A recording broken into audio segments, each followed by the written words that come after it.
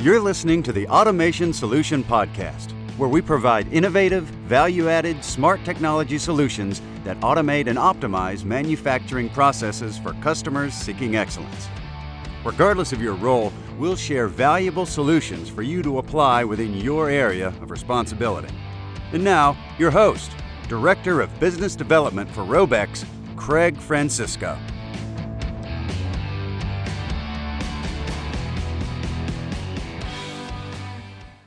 Hey everybody, it's Craig Francisco. Thank you so much for tuning into this podcast. The interview that I'm going to have with Rick Houcek excites me beyond belief. Rick is not only a good friend of mine, but Rick is probably one of the most successful entrepreneurs that I know personally, across the globe. So Rick is the president of Soar with Eagles Incorporated. He's a nationally known speaker, leadership coach. He's an author of 22 books and counting. He has spent time with thousands of companies and thousands of CEOs and leaders, again, across North America, also overseas as well, focusing on a lot of different topics. But really his ultimate goal and his passion is helping ambitious leaders and teams be successful, self-motivated achievers, and he wants them to outperform the field.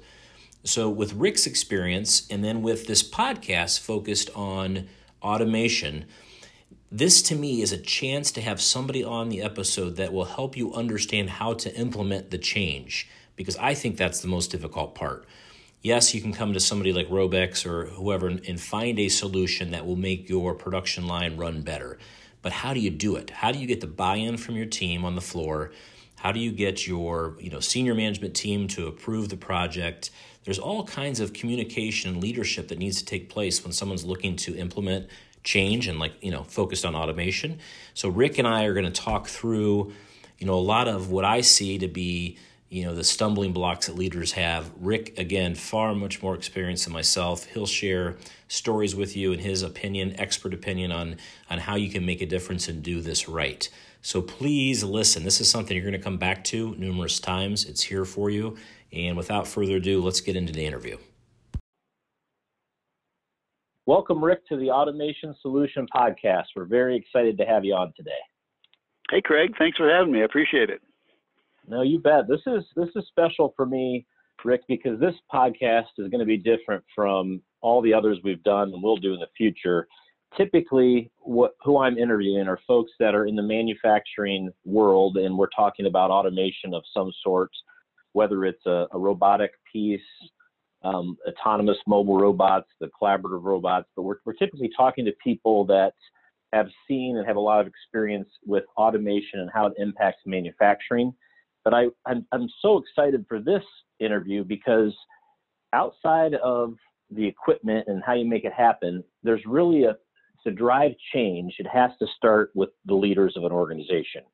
And with your expertise, thousands of companies, thousands of leaders you've helped coach, I'm excited to kind of get after a few questions that I think will help the listeners. And just so you know, the listeners are anywhere from, C-level executives down to, plant floor managers within manufacturing companies. So I think we're going to get a good group of folks that are listening, and I'm a big fan of yours, so I'm excited to have you, and this will be a lot of fun. I'm excited too. Let's have at it. All right. So first questions I wanted to ask you. So you and I both know, we all know, the listeners in the call know that change is inevitable. However, some business leaders struggle to succeed when faced with the adversity that change brings with it. So in your expert opinion, why do you think this happens? Wow. That's a good place to start. It's a big one, I know. It is. Adversity by its very nature is scary. And adverse times are the true test of a leader.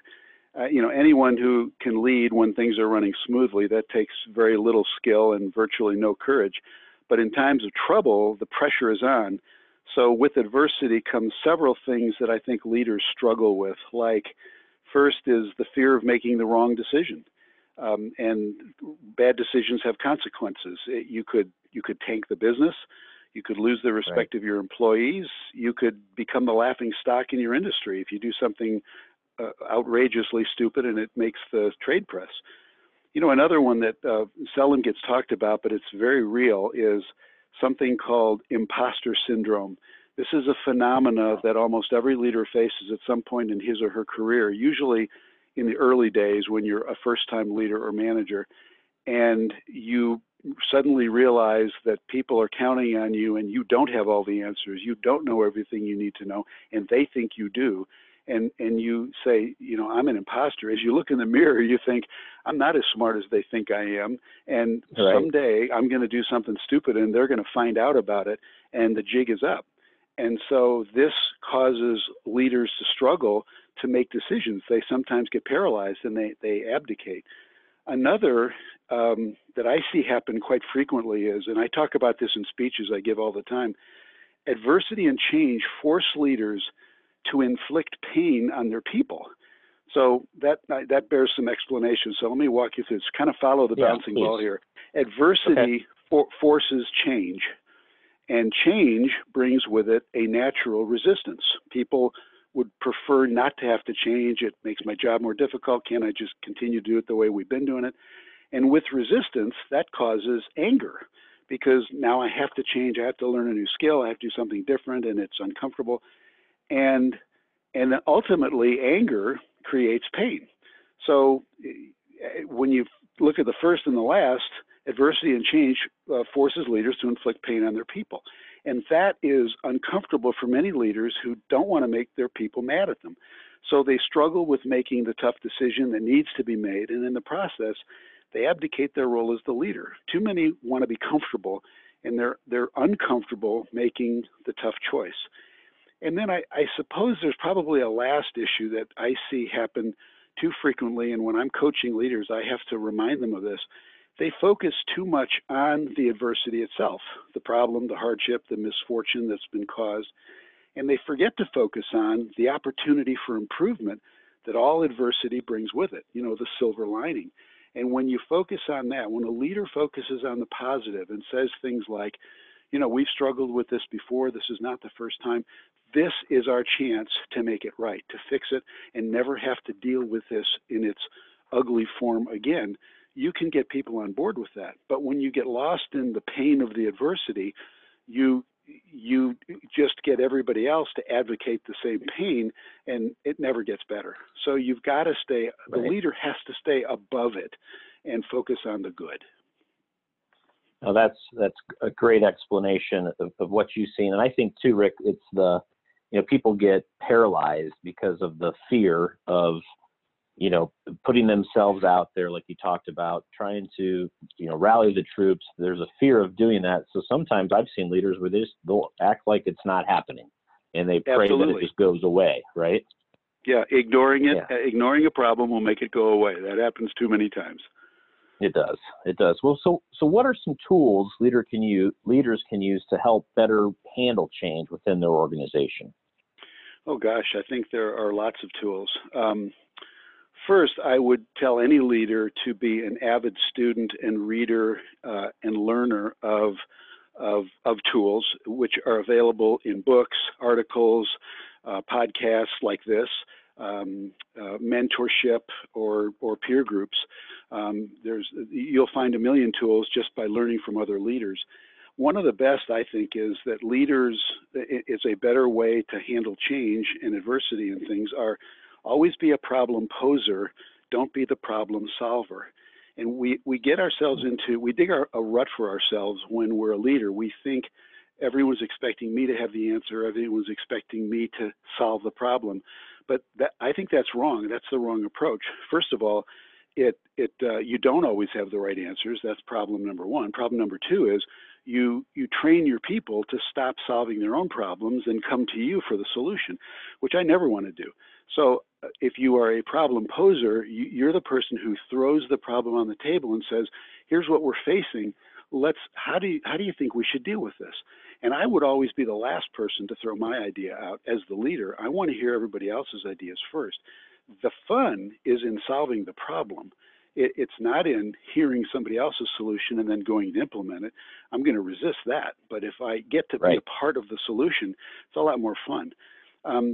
Another is always leaders always need to think they got to get themselves above their own personal self-interest and think what's best for the organization, forget what's best for me. And when you do that and you utter those words with your people, they begin to see that there's a higher purpose that we're all here for. We got to get out of our own selfishness and out of our own way and think what's best for the organization. And that's a very liberating feeling when you're dealing with change. And another is I would, as a leader, I would always be a frequent and clear and regular communicator. The biggest problem I see when I do strategic planning retreats, for example, and I talk in advance to team members, is we don't communicate. And when I talk to the leader, I hear exactly the opposite. The leader says, "Oh, we tell our people everything," but when I talk to the people, they're hearing nothing. So there's a real dysfunction here. Another is I find leaders should be praisers, not blamers. And the best leaders always accept blame for what went wrong, and they pass out the praise for the things that go right. But the leaders who are less evolved do it in reverse, and they take the credit for the things that go right, and they blame others for things that go wrong. So that's a big one. And kind of the summary to these is, here's a really great thing leaders can and do. Before any leader became a leader, they too were an individual contributor and performer, and they weren't managing someone. Remember what angered you about change when you were an individual employee and not the leader, and then endeavor to be better when you are the leader. When you stop to think about, here's the way leadership screwed it up when change occurred, when I was a follower, I'm not going to make that same mistake. So go back into your past, dig through it, and think it out, and then figure out ways you can do it better. Oh, that's powerful. I hope the listeners really pay attention to that, because that's something that even myself I've not done. So I do think of reflecting back, however long it was, depending on who we're talking to, who's listening in their career, thinking about what they felt like, what they do different, and drive it that way. I think that's fantastic. So this kind of leads in, I think, to the next question. You've worked with, again, thousands of CEOs and C-level leaders throughout really the world. I would like to ask you, when you look back at all your strategic planning and leadership training that you've done, what when you look at those leaders, what stands out? So what's behind it? How are they able to outperform their peers and succeed well beyond maybe what others in their industry is doing? So what do they have? What's behind the wheel? What's behind that curtain?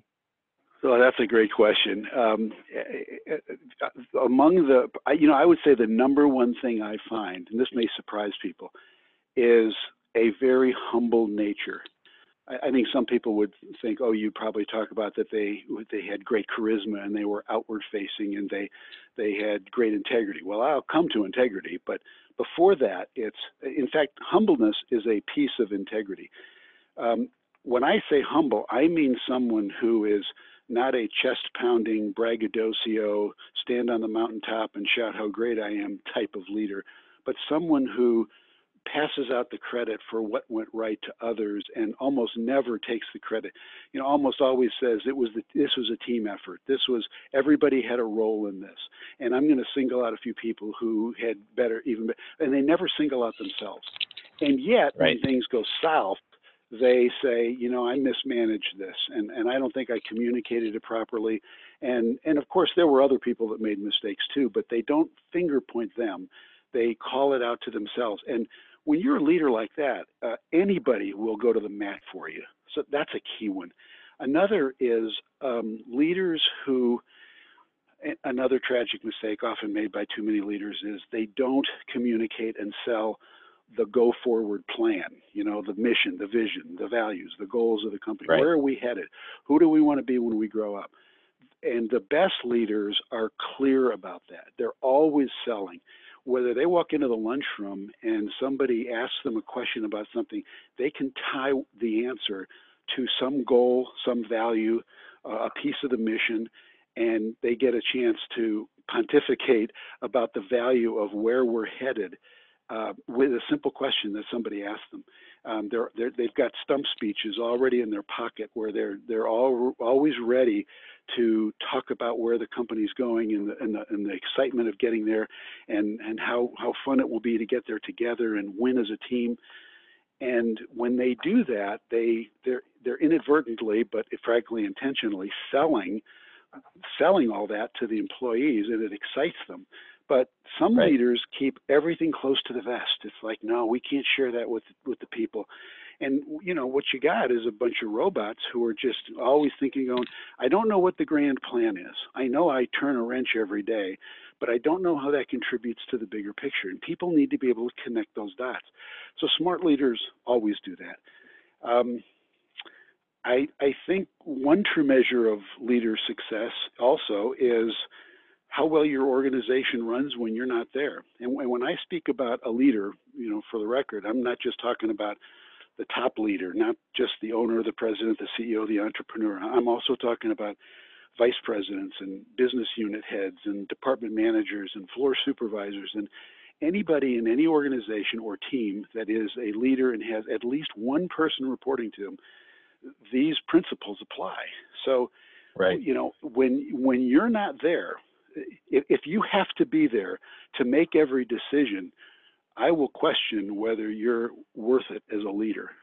Your job is to empower everyone else to make decisions as smart as you would in your absence, armed with the same information you would have. So don't keep them in the dark.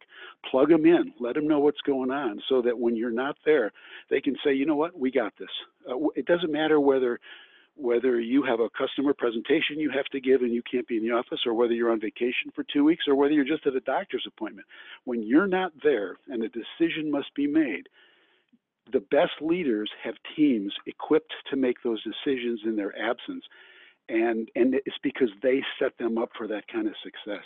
Those are among some of the most important qualities that the best leaders have. No, that's terrific. So just tying this in, I want to put you kind of in place, and let's say you were in charge of a large manufacturing company, and you were the chief. You were the buck stops with you. If you were in charge of implementing, massive change, so let's say a company was going from manual processes to automation, and there's concerns on the floor about jobs. There's all the talk that happens. How would you, or what high-level steps would you follow in order to get buy-in across the entire company? So that's a challenge. That's a big challenge. It's a huge challenge, missed by most leaders. Sometimes they feel if I can just get the buy-in of my top leadership team, it can stop there and it can be successful. And the fact is, you got to bleed it down to all levels. So everybody has to know what their role is in taking it one level down. So here's what I would do. Whenever possible, and I think this is more possible more times than leaders give it credit for, I would always involve the impacted people in the discussion and the decision before the decision is made. In other words, does it really have to be my decision and mine alone? Does it really have to be our leadership team's decision and decision alone? Can we involve other people? If we're going to make a decision that is going to impact people in one department or 5 departments, or whether it's because of automation or because of a policy change or a customer dictate, whatever the reason might be, I'd rather call a team of people who are stakeholders in the decision, people who they and their teams will be impacted, and say, let's get in a room together. Here's the issue we're facing. I could make this decision on my own, but I'd rather not. I'd rather we talk it through, because you know things I don't know. So let's all bring our brilliance to the solution of this problem. And there's an old saying, you can't, unless people weigh in, they can't buy in. So by getting them to weigh in to the decision-making process, you get their buy-in as the discussion is taking place and as the decision is being made, because they're part of it. And then I don't leave that room until I say, all right, we've made this decision as a team. I want to hear from everybody. Are you bought into it? And will you execute it with excellence?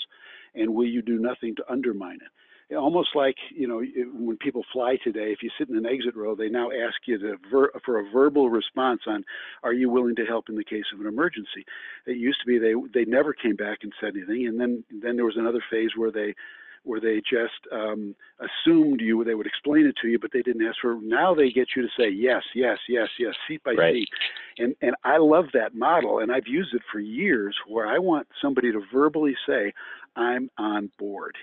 So that's key. And then here's the key thing. Once the change is made, I would map out a communication strategy. I would always follow the who, what, when, where, why, and how formula. So who needs to be told and who doesn't? What order do they need to be told in? When do they need to be told? What's the precise scripted message we want them to hear? Who should tell them? And I would treat it like a military mission. You synchronize watches. Everyone has his part. You do it on time. You do it professionally. You do it effectively. And what you find is when you implement change thoughtfully and professionally and thoroughly, and you do it in the right order at the right time, it's not really hard to get buy-in. But if you screw this up, you will have opened a Pandora's box of new problems, and you will have made an already bad situation even worse. No, I love it. That's excellent. Now, if we flip this, Rick, and I would tell you, this is probably more 80% of the challenges people face. So, and I've seen this across my career. So middle management, even to, floor management, let's say, a lot of those folks, and I know you disagree with this, but it's just the reality, are not included in the strategic plan or whatever that change is that the company's going to go through. In most cases, the decisions happen in a vacuum. It's just either the C-level or top leadership together in a room, make decisions, and then all of a sudden they go out and they tell people, here's what you need to do. This is the direction we're going. Go make it happen. So if you're one of those managers that is unclear of the message or the direction, what do we tell those folks? What can they do if this is how the company is run to embrace the change and become the part of the company's total success? Well, let me approach this, as you said, as part of the 80% who, let me kind of put myself in the shoes of the middle manager who's being notified of a major strategy change, and I had no part in deciding it. How should I behave? We've talked a lot already about how leaders should behave, but how should the middle manager behave? And in part, I do disagree with the fact I think that everybody can be led into the planning process to some extent. But at the end of the day, who's going to go off site for 2 days and create the plan? It is going to be a smaller group of top leaders. Sure. So we are in lockstep agreement on that part. But as you emerge from that meeting, let's say, and you've created strategies that are brand new, and you now communicate them down below, and we've talked about that. Now, let me be the middle manager. And if I'm hearing this and I wasn't physically at the meeting, how do I respond? Well, the first thing I would do is I would not show disagreement or disappointment with decisions made. And the reason why is I don't yet know what factors went into making the decision, so I can't yet come to the conclusion that it's wrong. And if I do, it's premature, and it shows that, frankly, that I overreact when I have no information. So, frankly, there's probably little chance of me getting a promotion coming with that kind of behavior. Right. I would ask lots of why questions, and hopefully I could expect honest and thorough answers. There are leaders who withhold, keep things close to the vest, and they don't want to share. But as a middle manager, I'm going to say, look, if you expect me to really buy into this, which I want to, and I want to sell my team on it, then help me understand the why behind it. So not only do I know, but I can explain it to my team.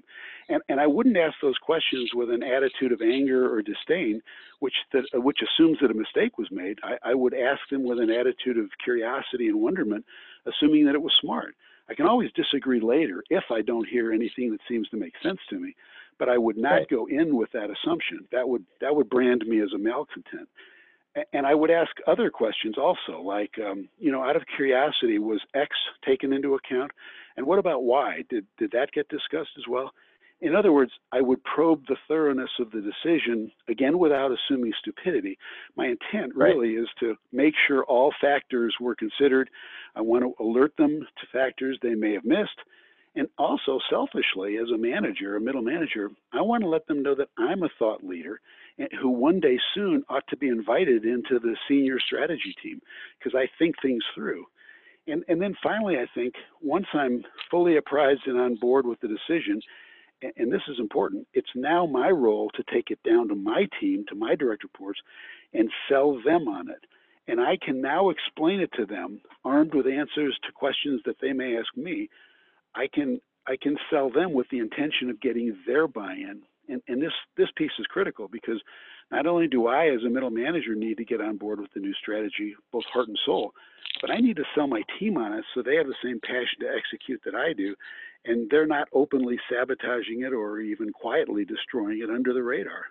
And I would say there's one caveat to this, and that is none of this can happen if the top leaders who are over the middle managers are not willing to share the why. If they hold it close to the vest, which is their right to do, then my buy-in is tainted, and so is that of my team. And as a middle manager, I'm always willing to be a good soldier and follow orders when necessary, but frankly, I'll be much more passionate about it if I can understand the logic, the rationale, and the sense behind the decision. So top leaders need to factor that into how they unveil the new strategy to middle managers. Now there's a lot of wisdom in what you covered there, Rick. So thank you. That's excellent. Now, the last question I want to ask you before we kind of wrap things up, and we're going to go real specific to the manufacturing just environment, and we'll focus on North America. There's obviously, as you know, you've been around a lot of different businesses across North America. So there's a big move towards automation. There's a lot of things that have to be automated for, number one, there's a labor shortage. So finding quality people that are willing to show up to work every single day and play all out, that's tough. Every company I've talked to in the last few years, they're short, maybe double digits in terms of people that they need. So they have to automate. They also have to automate to keep up with the competition. So there's a lot of competitive advantages that come with automation. But I'm so surprised as I go through my travels and come across companies that have not automated. It's almost like they're kind of putting their head in the sand and they're kind of waiting and watching. And I've seen this happen. I saw this play out in obviously one of the worst times of our economic history in 2008, 2009. A lot of companies that were waited for things to happen, and unfortunately went out of business because they didn't make proper changes and trying to save their company during a very slow period for our country. So what message would you give leaders that are listening now, the ones that have not embraced where manufacturing is going, just to give them a little bit of encouragement to start thinking differently? Well, this is probably a great example, yet another great example, I should say, of the 80-20 rule in practice. Probably, as you described it, 20% of the companies have leaders that are bold and forward-thinking, and they hire ahead of revenue. They automate before they're the leaders of the industry. They're the thought leaders. They're the companies others follow. And probably a full 80% are the waiters. Let's not rush to judgment. Let's don't spend the money if we don't have to. What if the trend doesn't catch on? Then we will have made the move, and we didn't need to. And yet, who are the category leaders? It's the 20%, not the 80%. So the 80% are always at risk of going out of business. And I think that would be message one I would send to leaders is, do you really want to be the company that waited so long that either the opportunity evaporated or you're facing bankruptcy, the worst possible case, and it may never get to that level, but you may, entrepreneurs and leaders of businesses don't just want to have a job. They want to grow a business in an industry. And if you want your competitors in the rearview mirror instead of in your windshield where you're following them instead of leading them, you got to get ahead of things. And so getting ahead of the problem and being a risk taker is a calculated risk taker, not a foolish risk taker, is an important step to being a leader. Your people depend on it. Their livelihoods, their families, their kids' college educations are in part dependent upon the decisions you make. And I just think that when you aspire to be a leader of a business, part of what comes with that is the willingness to make the tough decision, the bold decision that's going to upset a few people always, but it's the chance you got to take sometimes. And I can't tell you how many leaders I've coached who are they are the waiters, and they have to be almost pushed. They need a coach. They need a group of other CEOs around them, or a good coach to tell them or remind them of the dangers of waiting too long. Right. You see it in the investment community. You see it everywhere in life, where people wait too long. The opportunities passed, and then you look at the other companies. I always like to read the books of the real bold risk takers, the Richard Bransons and the Nordstroms and the Ritz-Carltons. And how did they get to be category leaders? What did they do that everybody else wasn't willing to do? They too probably saw the opportunity. They probably were faced with a decision, and they made the conscious choice not to. Why did they not to? And why did these bold folks do it? There's so many you can look at, whether they're politicians, presidents. Lincoln, who to me is the icon of presidents, of all presidents. He's the guy I look to.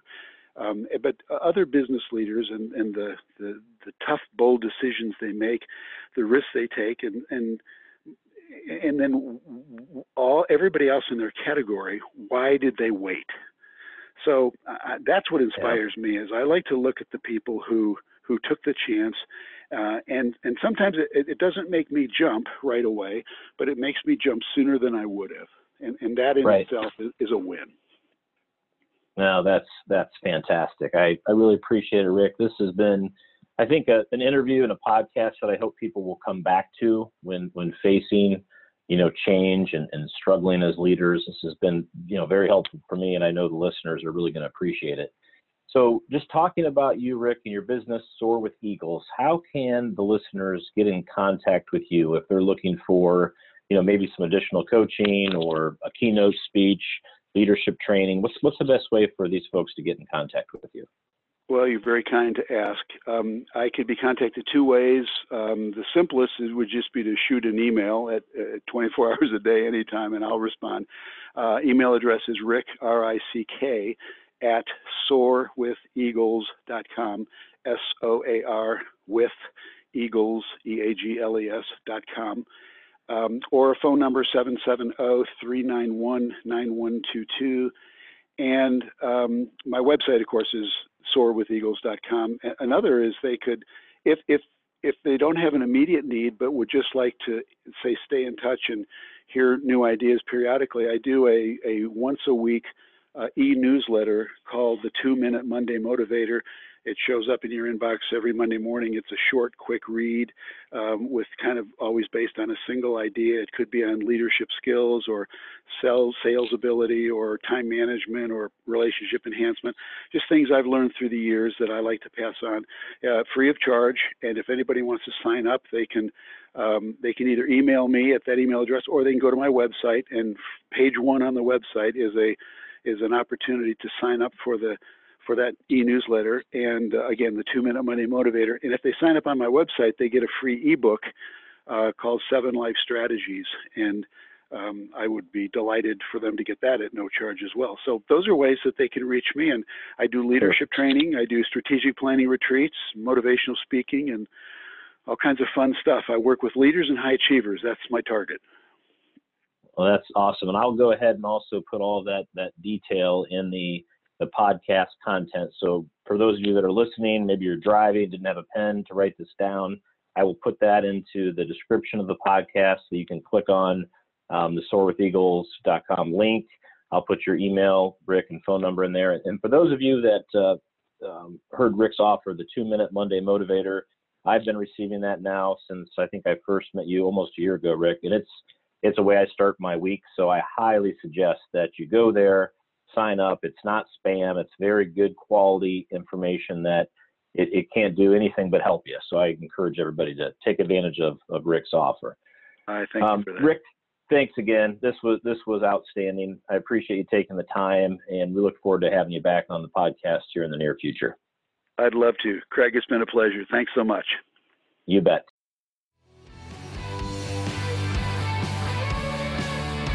Thank you for listening to the Automation Solution Podcast. If you enjoyed this episode, make sure you subscribe and give us a review. Also, please be sure to mention us to your industry colleagues. For more information on the solutions that Robex offers, check out our website at www.robex.us. Thanks again for listening, and until next time,